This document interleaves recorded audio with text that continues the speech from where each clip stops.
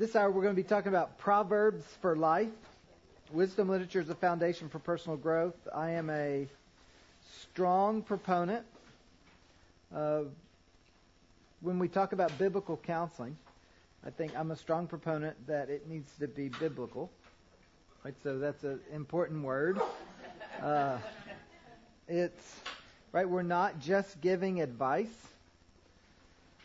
When we look at the Bible, it is on. Is that better? Yeah. Can you hear better? Okay. Perfect. Thank you, sir. You were in the right spot at the right time. So when we look at the Bible and we ask the question, how are we supposed to approach the text? I think there's one meaning per text. So as a biblical counselor, we need to know what that meaning is, because the Bible is what changes people. So when we communicate, we have to communicate with the words of God. There's a lot of passages that I think of when I consider this, but I really love 1 Peter 4, that it says, if anyone speaks, let him speak as the oracles of God. Right? So God gives us the ability to speak. He gives us the energy to speak. He gives us the opportunities. So when we do, we need to speak as if we're speaking for the Lord. Of course, 2 Corinthians 5 says that we're ambassadors of Christ. And an ambassador never speaks from his own agenda. A faithful ambassador never speaks from his own agenda.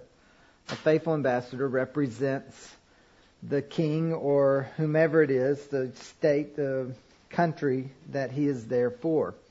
Same thing with us as ambassadors of Jesus Christ. We have a message and a ministry of reconciliation, but that message and ministry is only as good as what we are close to the Bible.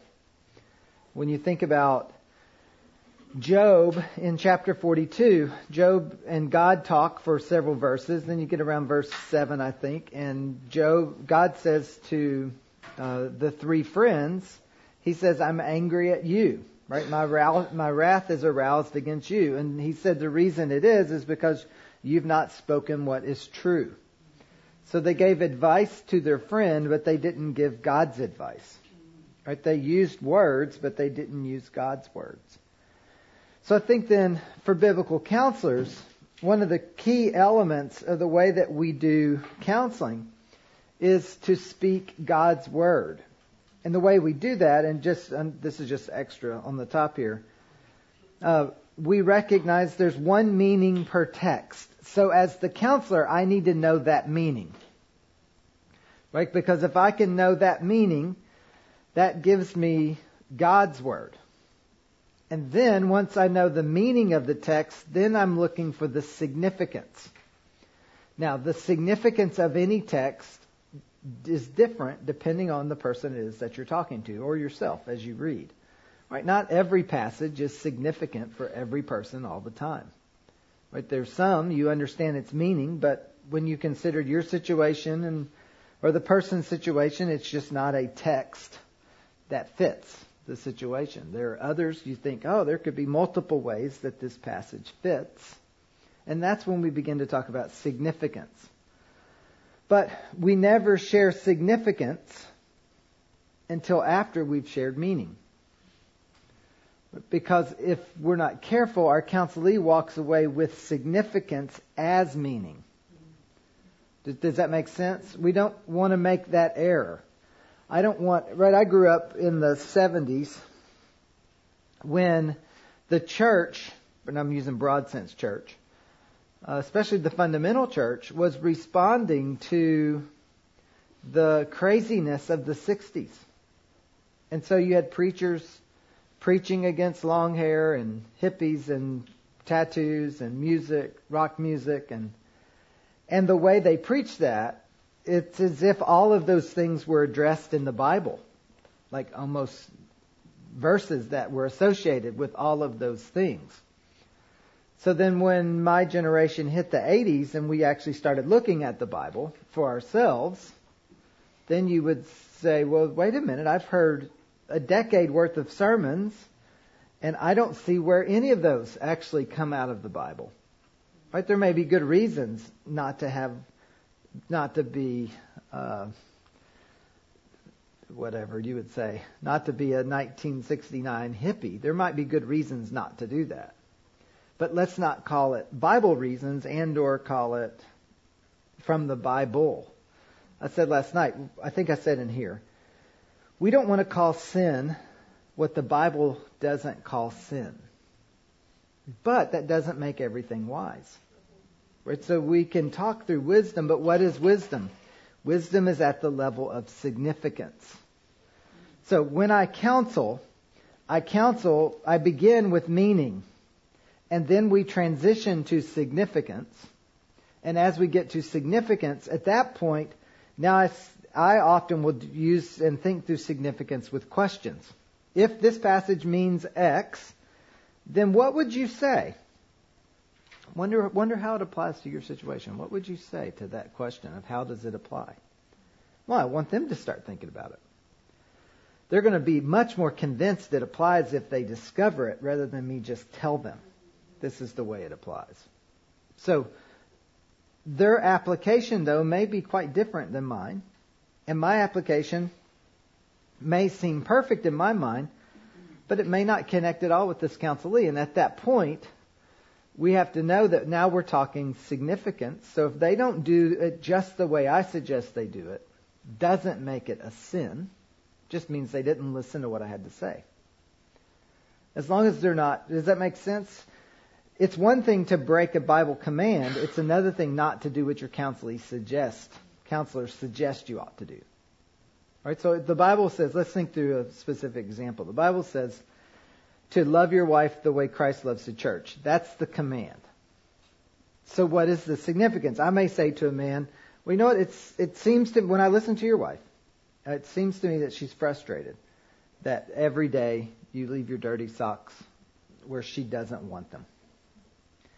Now, I think if you're going to love your wife like Christ loves the church, in my mind, I think if we applied that to this situation, to me it seems like you would move those socks and put them where she wants you to put them.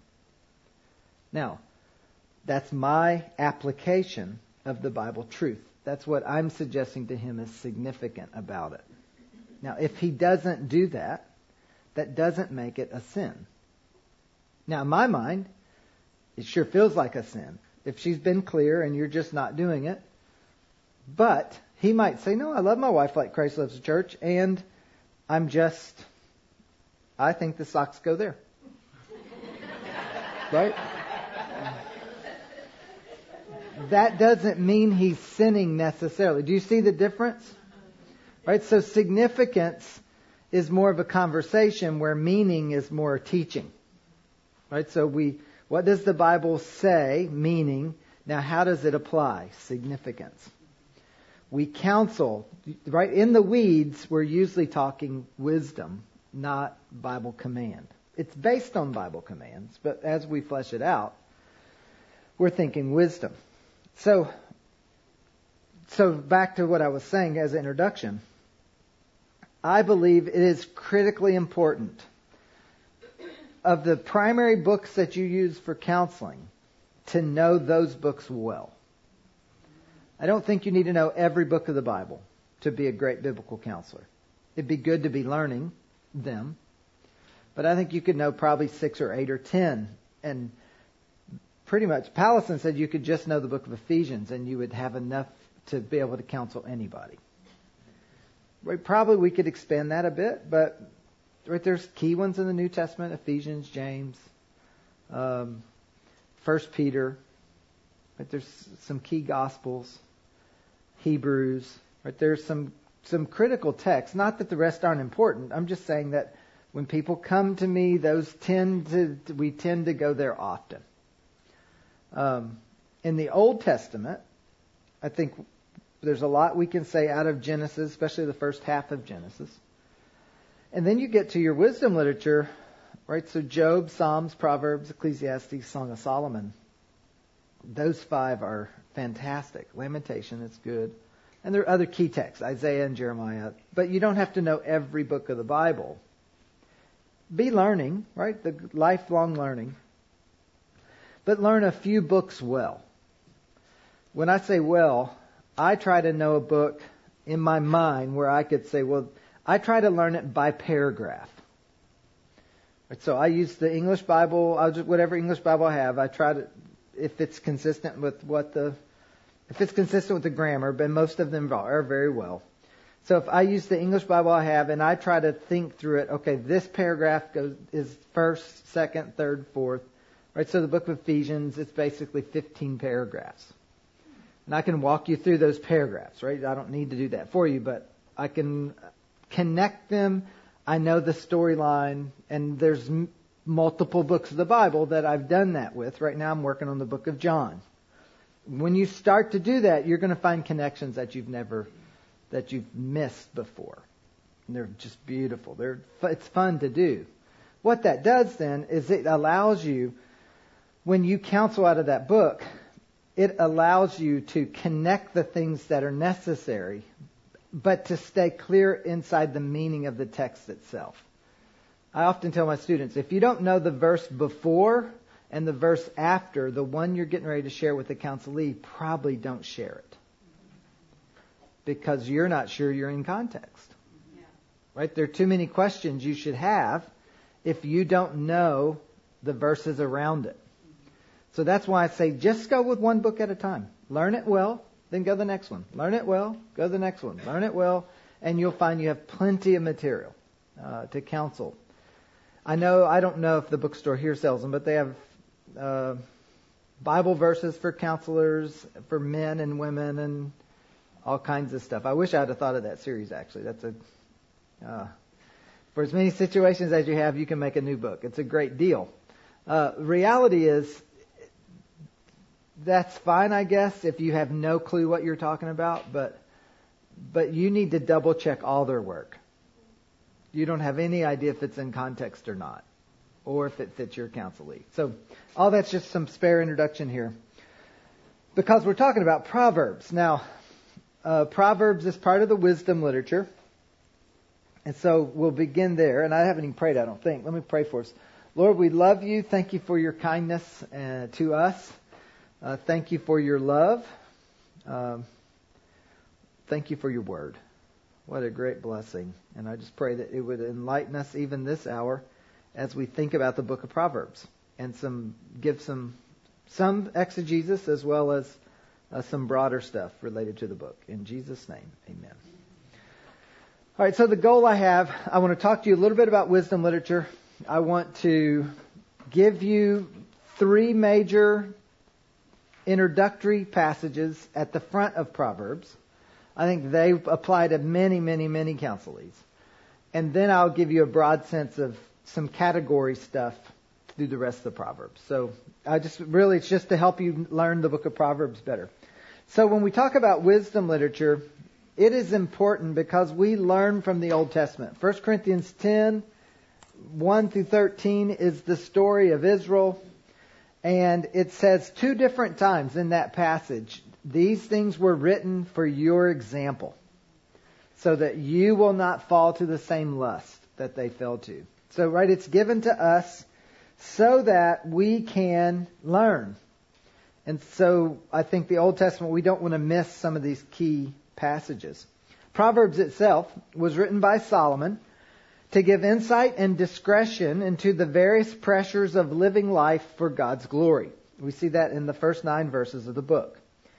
As does other wisdom literature, this book provides clear choices for the reader.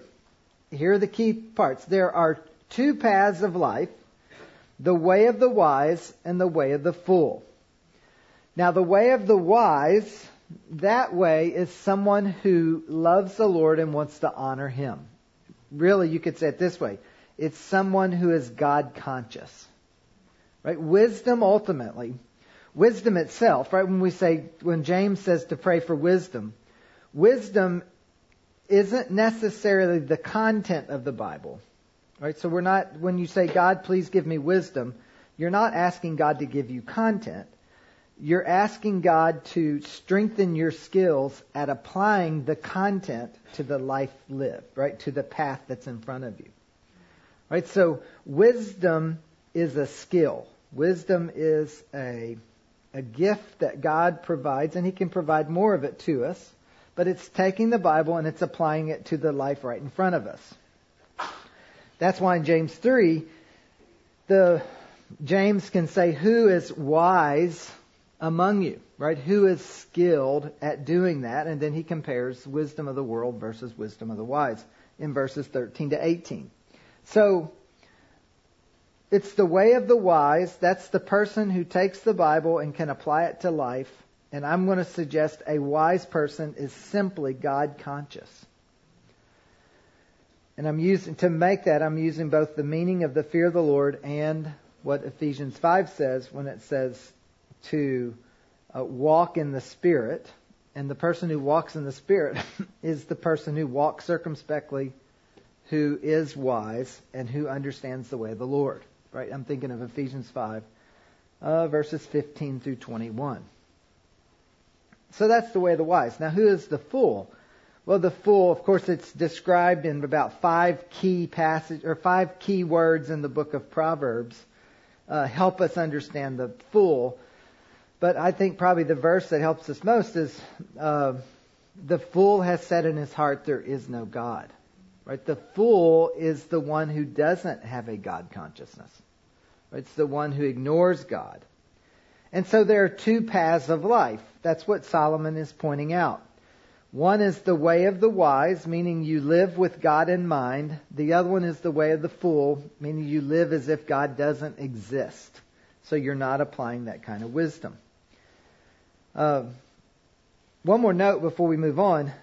Isn't it interesting that Proverbs is written by the wisest person who ever lived, but the wisest person who ever lived had some significant spiritual struggles.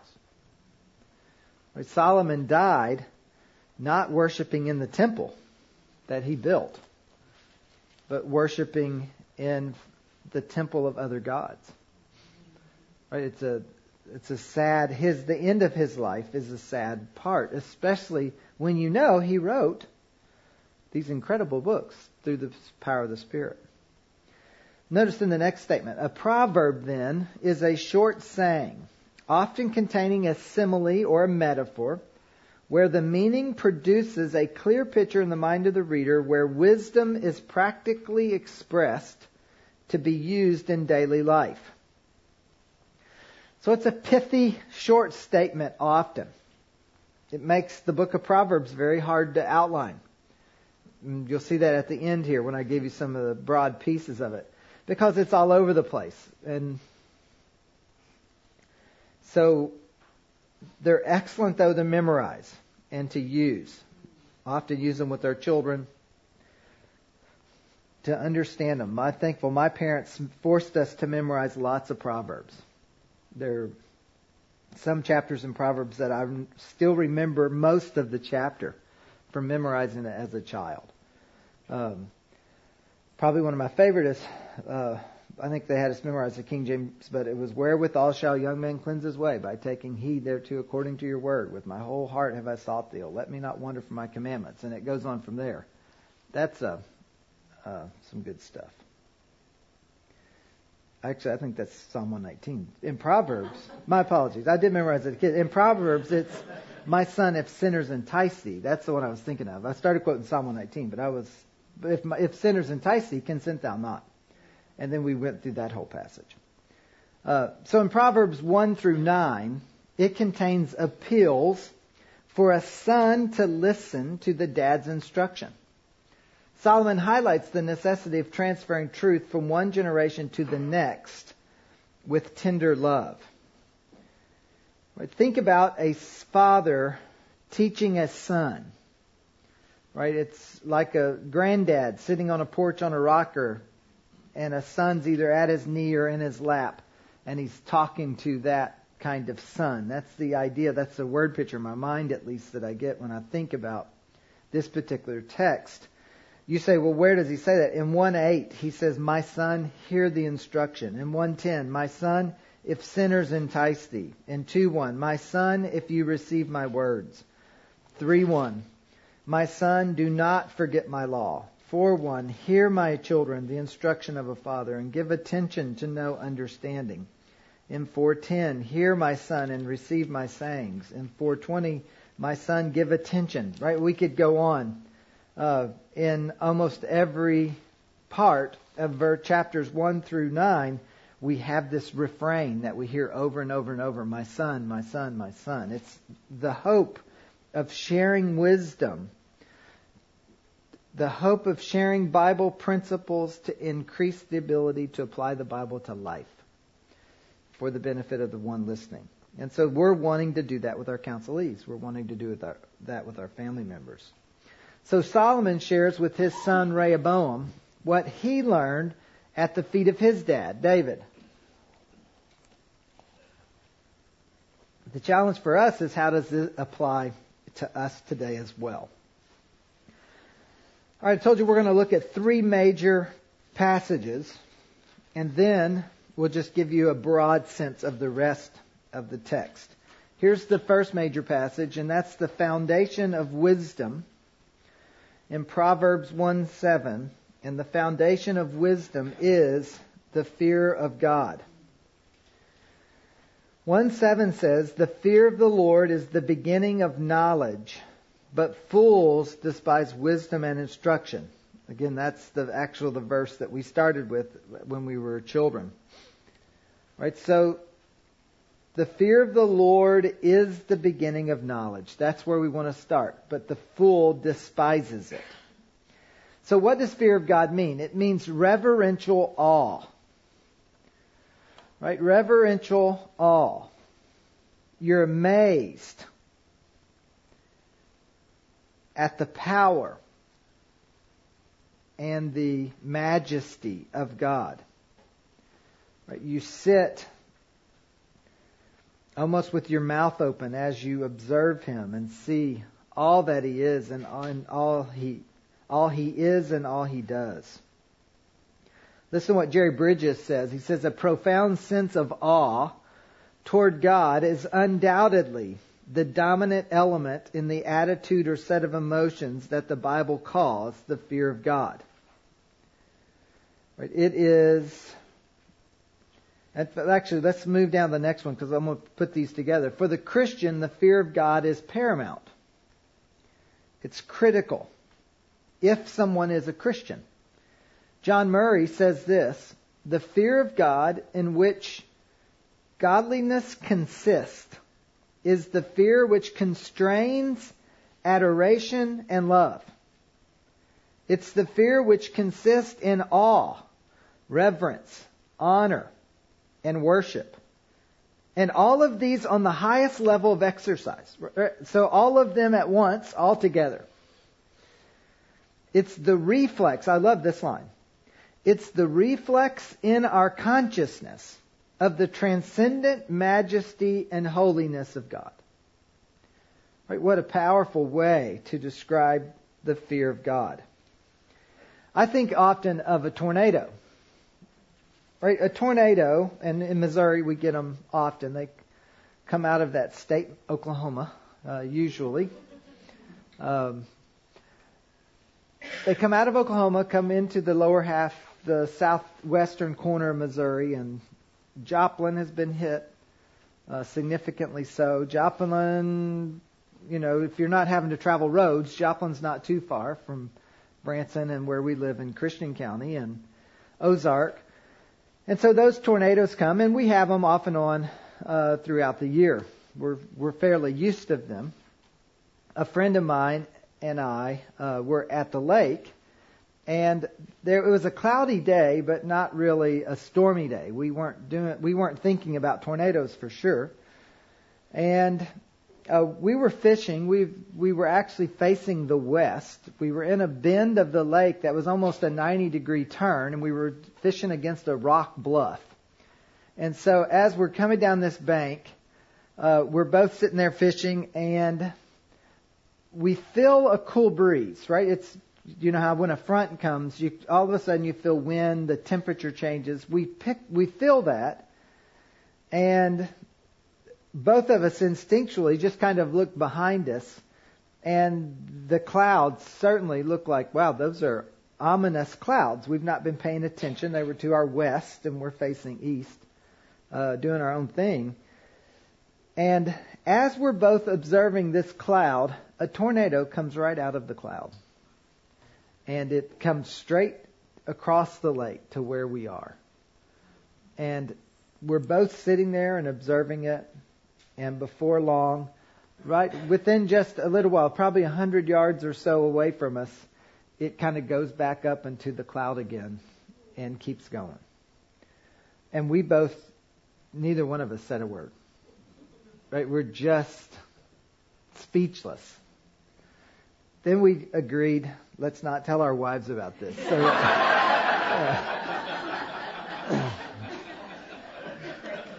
his wife died. I'm not sure she ever knew. I was telling this story.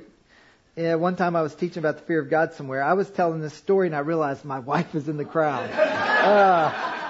Yeah, she's like, so what story were you telling? Yeah, so. But there's something majestic about a tornado. Right? You're in fear of it because you realize it has so much power, but at the same time, there's something beautiful that in God in weather can create such an event. Right? It does speak to something bigger. The difference between fearing a tornado and the fear of God is that a tornado only does destruction. And God, even though He's so capable, all of that is under His holiness, love, kindness, mercy. Right? He is a good God that we can trust. But it has this sense of fear. And he says the fear of God, that's the beginning of knowledge. Now, what is the opposite of the fear of God? The opposite of the fear of God is the fear of man. The opposite of the fear of God is the fear of man.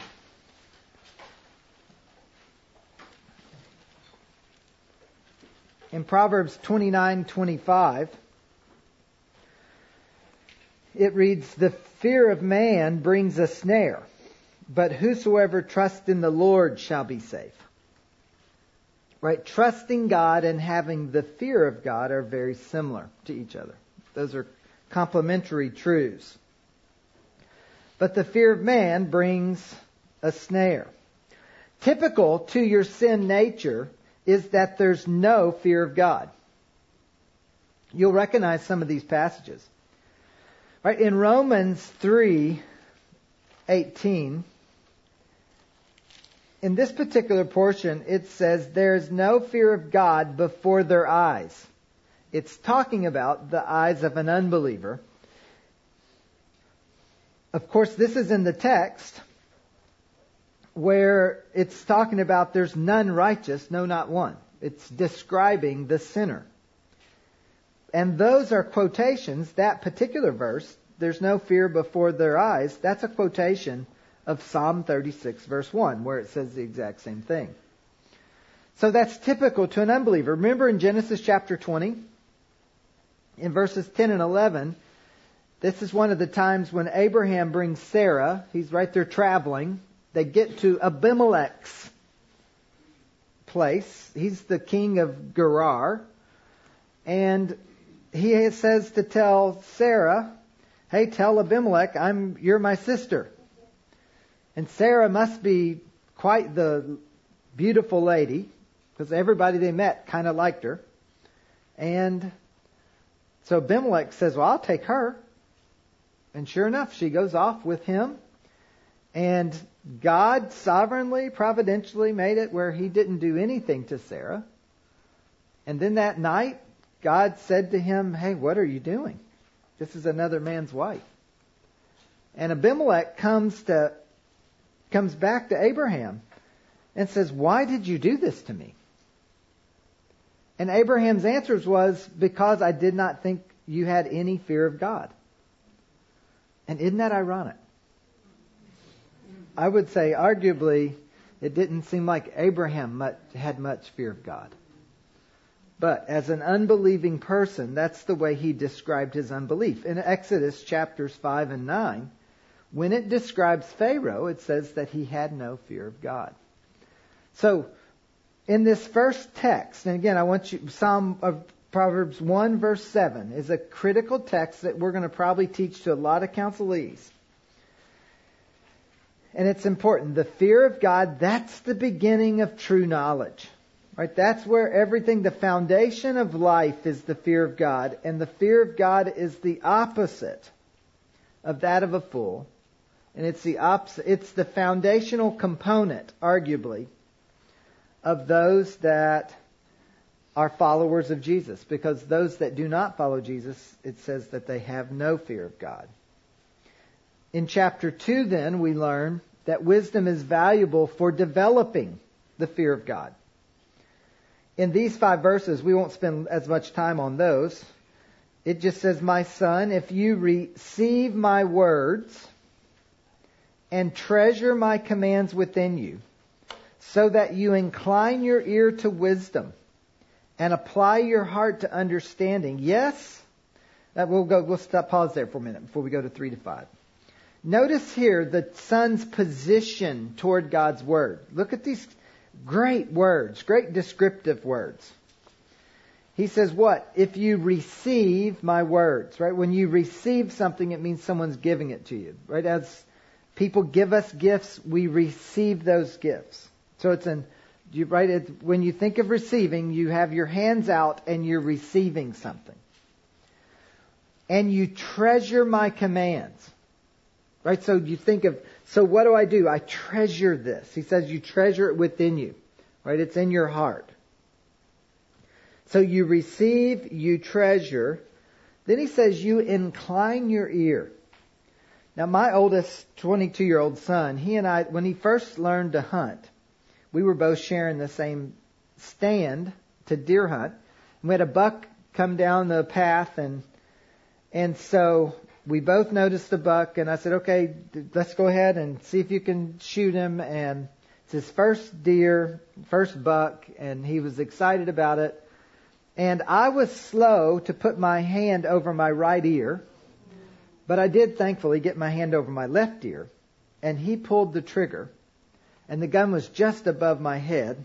And I've hardly heard anything out of my right ear ever since. That's been probably 5 or 6 years ago. So in a big crowd, when everybody's talking, I don't hear anything, right? It's just noise. There's so much noise in the right ear, it just drowns out what's going on in the good ear.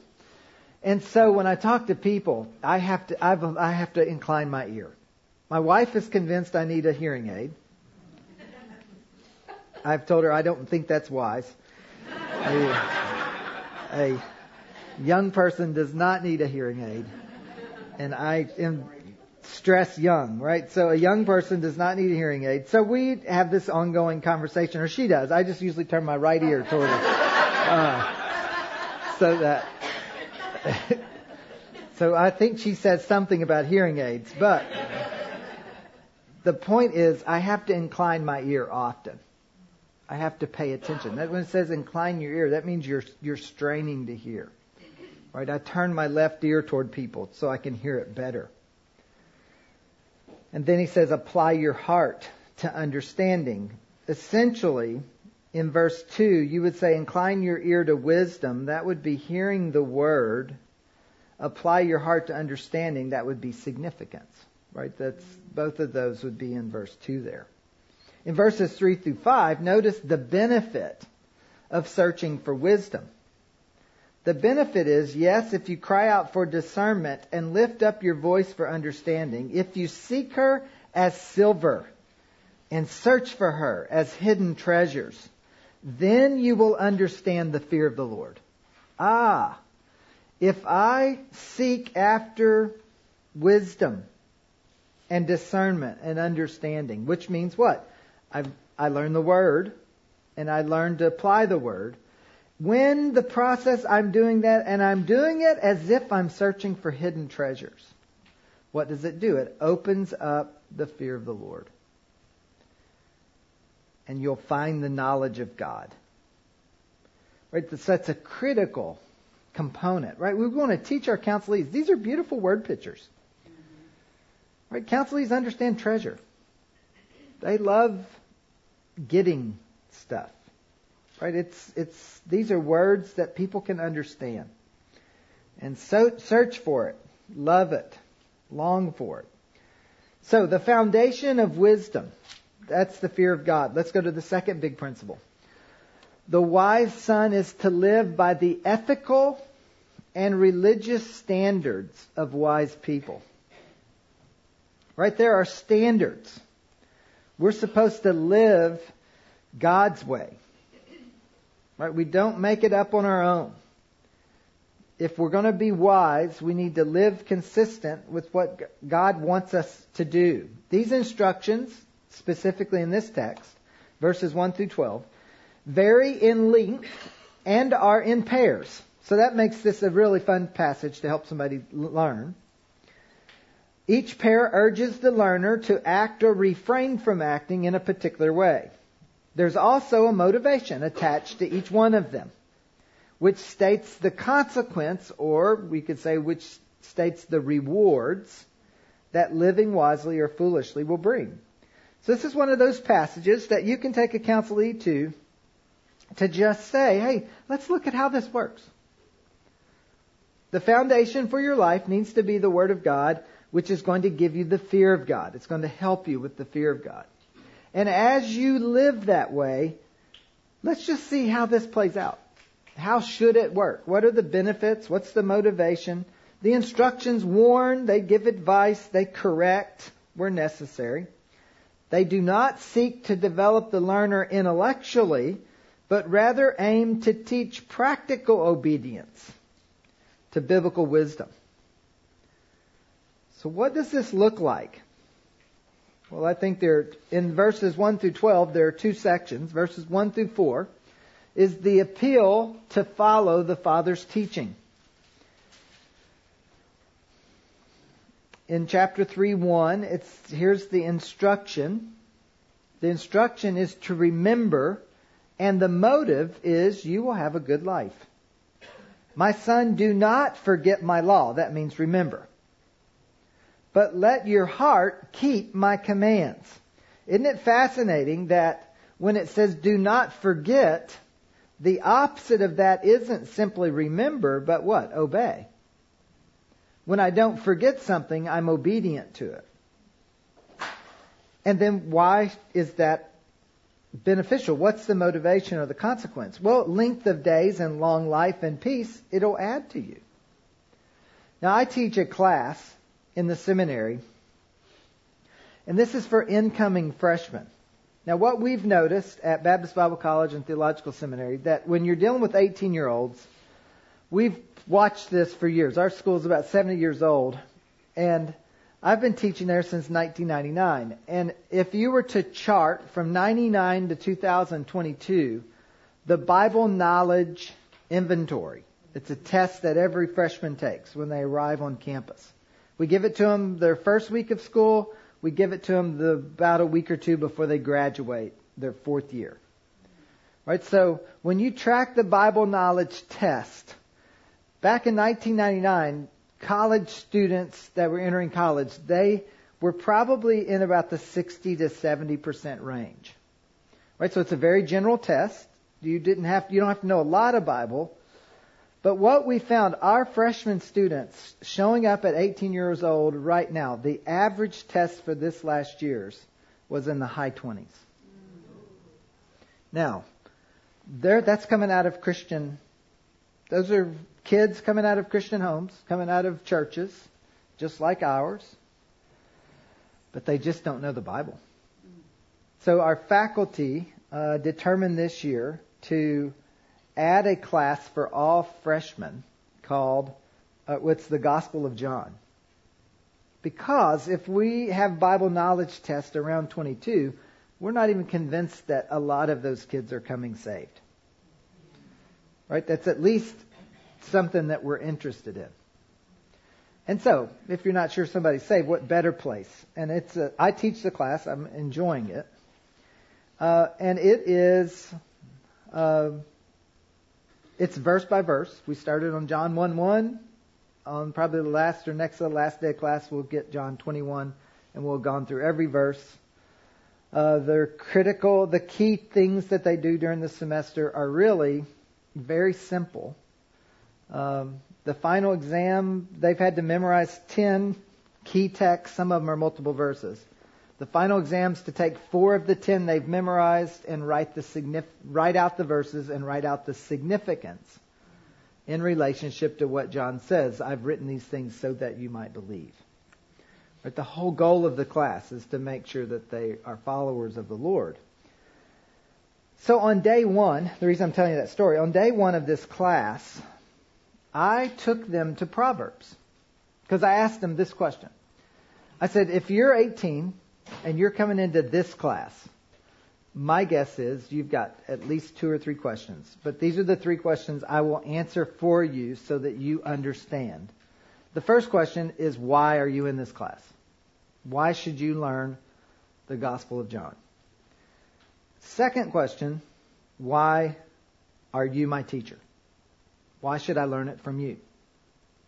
So I put that in context. The third question is, how do we know that what you're saying is actually consistent with what the Bible teaches? How do we know that this is true? Right? What's the process? So in the third question, I basically explained the process of hermeneutics, how I was coming at truth. Second question, I talked about I'm the person on campus that takes the Bible and applies it to daily living. So I'm the one teaching it so that they can have the Bible applied to life. First question, we were in Proverbs, specifically 4, but it's part of what we learned here in 3, where I just simply said to them, if you will learn the Bible promises you'll have health and life. And at 18, right, I'm thinking in my mind, why would they want to sit through this class? The Bible gives us motivations to learn the Bible and learn wisdom. One of them is so that I can have life and health. Now I'm Pollyannish. I wish everybody in my church loved to learn the Bible and live the Bible just because they love God and people. But it isn't that easy. That's why all over the Bible, God gives motivations. If you do this, these are the blessings. If you don't do this, these are the consequences. Why? We need those things. And so for these 18-year-olds, I said, if you will listen, what does this text promise? Life and health. Why? Because I wanted them to buy in. I wanted them to say, oh, this will be good for me. You can use the same way with counselees. We are going to the Bible. We are learning the Bible. Why? The reason we are is so that you will learn. As you learn wisdom, it will bring you life and health. Right? This is going to benefit you. That's verses 1 and 2. What about verses 3 and 4? Make obedience to God your lifestyle. Let not mercy and truth forsake you. Bind them around your neck. Write them on the tablet of your heart. So make obedience to God your lifestyle and nature. And in verse 4, what? And you will find favor and high esteem in the sight of God and man. So again, there's a motive. There's a consequence for doing that. So verses 1 through 4 is listen to the Father's teaching. Verses 5 through 12 then would be primary instruction. I'll just work through these quickly. You know verse 5, many of you do. Trust in the Lord with all your heart and lean not on your own understanding. In all your ways acknowledge Him, and He will direct your path. He will make your path smooth. Verse 5, trust in the Lord.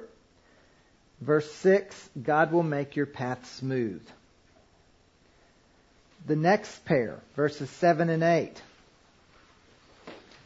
The instruction is fear the Lord and depart from evil. And specifically, don't admire your own wisdom. And what happens when you don't admire your own wisdom? You will enjoy better health and a refreshed inner man. It will benefit you if you listen to God's wisdom and not your own. Right? That's the way to say it to a counselee. Some of our counselees need to hear that. Verses 9 and 10. Honor the Lord with your offerings. The motive or consequence, God will supply everything you need. Now, why is that important? Because it's always a temptation to not be generous, to not trust God, to not put God's priorities first. And in the process, we learn, when we do, to trust Him and watch Him in His generosity. Verses 11 and 12. Appreciate the Lord's discipline. Do not despise the chastening of the Lord. In the motive or consequence, you will be encouraged by the Father's love. As the Lord loves those He corrects, just as the Father the Son in whom He delights. So what's the big idea under number 2? The big idea is the wise son is to live according to God's standards. So the first one, the foundation, fear of God. The second one, we have to live consistent with God's foundations. Here's the third one. This is what I call the framework for personal growth and discipleship. The framework for personal growth and discipleship. Verses 20 to 27 of chapter 4. It's one of my favorite passages in Proverbs. Verses 20 to 22, passionately follow wisdom and enjoy its benefits. Notice there's two things here. Verse 20 says, My son, give attention to my words. Incline your ear to my sayings. Do not let them depart from your eyes. Keep them in the midst of your heart. Again, there's 4 components here. Give attention. Incline your ear. Don't let it out of your sight. Keep it in your heart. Treasure it. Right? So it's very similar to what we've already heard. Why? Verse 22 tells us, for they are life to those who find them and health to all their flesh. Right? So that's just like we read in chapter 3. Here again we get that same reward. There is a benefit of keeping God's word and following it. And so the framework, the first part of the framework, as you'll see in a minute, is God's word. Here's the second component. The heart must be guarded. Verse 23, it says, the heart must be guarded above all guarding. Keep your heart with all diligence. A great translation of verse 23 is to guard your heart above all guarding. Why? Because out of the heart is the wellspring of life. What does Jesus say? He says, from the abundance of the heart, the mouth speaks. Right? So it's from the heart that all the rest of life springs forth. So what does he say do? Guard it. I don't really like the translation here. A lot of translations use this word. Mine says, keep your heart with all diligence. I don't like that translation for this reason. Because it's not just simply be diligent. The Hebrew says, guard it above all guarding. Right? So I grew up in Kentucky. Fort Knox is guarded. Right? When you have a personal possession, you guard it. What he's saying is whatever that most is that you've ever experienced, guard your heart more than that. Right? Take it one more step further. Above all guarding, guard your heart. Why? Because out of it flows all of your life. It's the critical component. How about verses 24 to 27? The heart has directional control of your behavior or conduct. So, a guarded heart, it's going to spring forth all kinds of life and issues. And here are a few of them. In verse 24, the mouth and lips shun twisted words. So there's a mouth issue, a word issue. In verse 25, there's an eye issue. They're to stay fixed on the right teaching. So your mouth, your eyes. Verse 26, your feet are to... what's going on here? I don't see the PowerPoint isn't right. So the feet are to stay in the right path. That's what you're looking for. It's just not on the PowerPoint. And in verse 27,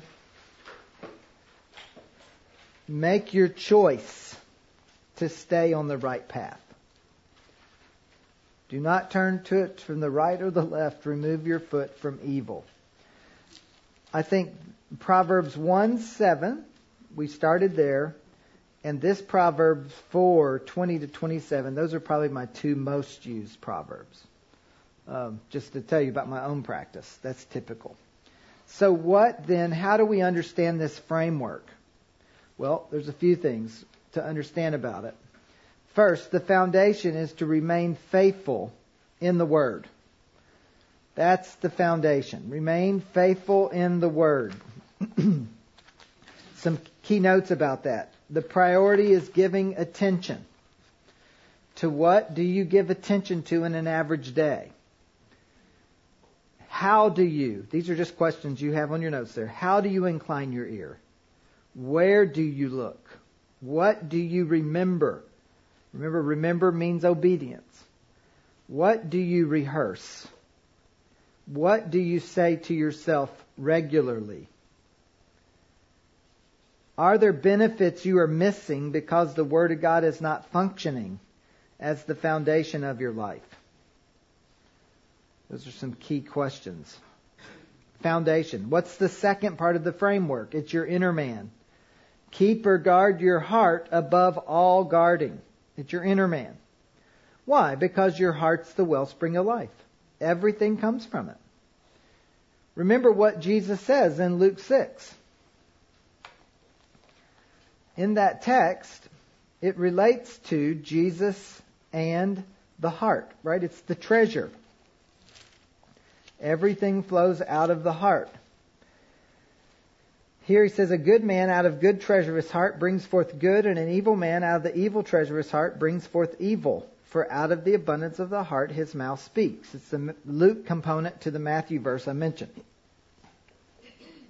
Your attitude, emotions, and behavior flow out of the desires that war for control in your heart.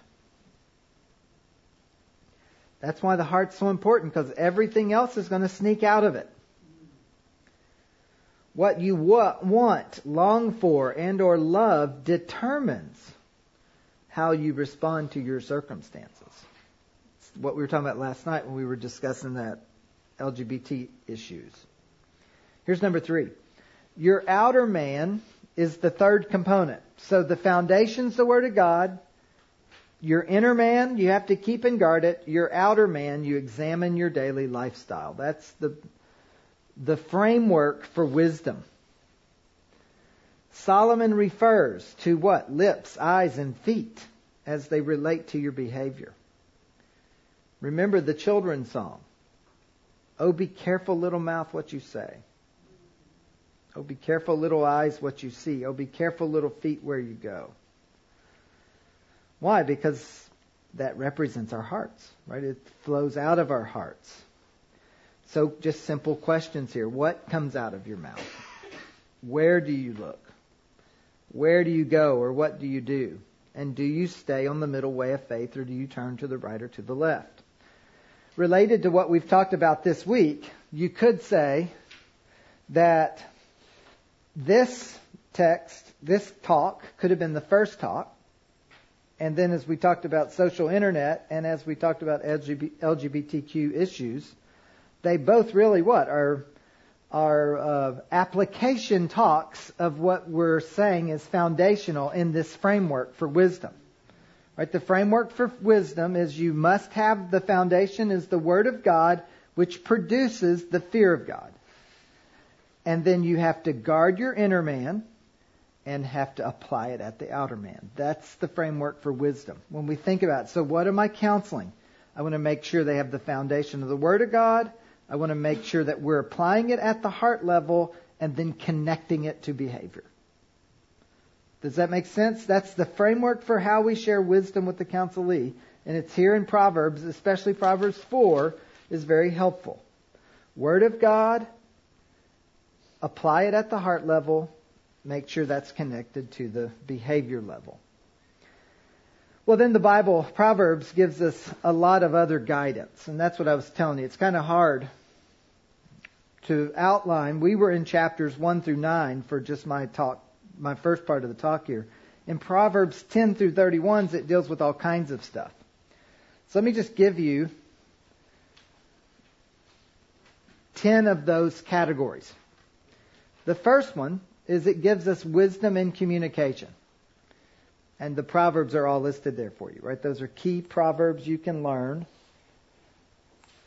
If you have a counselee that you think, oh, there's some communication issues here. Well, here's some you can turn to. Right? This is a quick help, quick guide.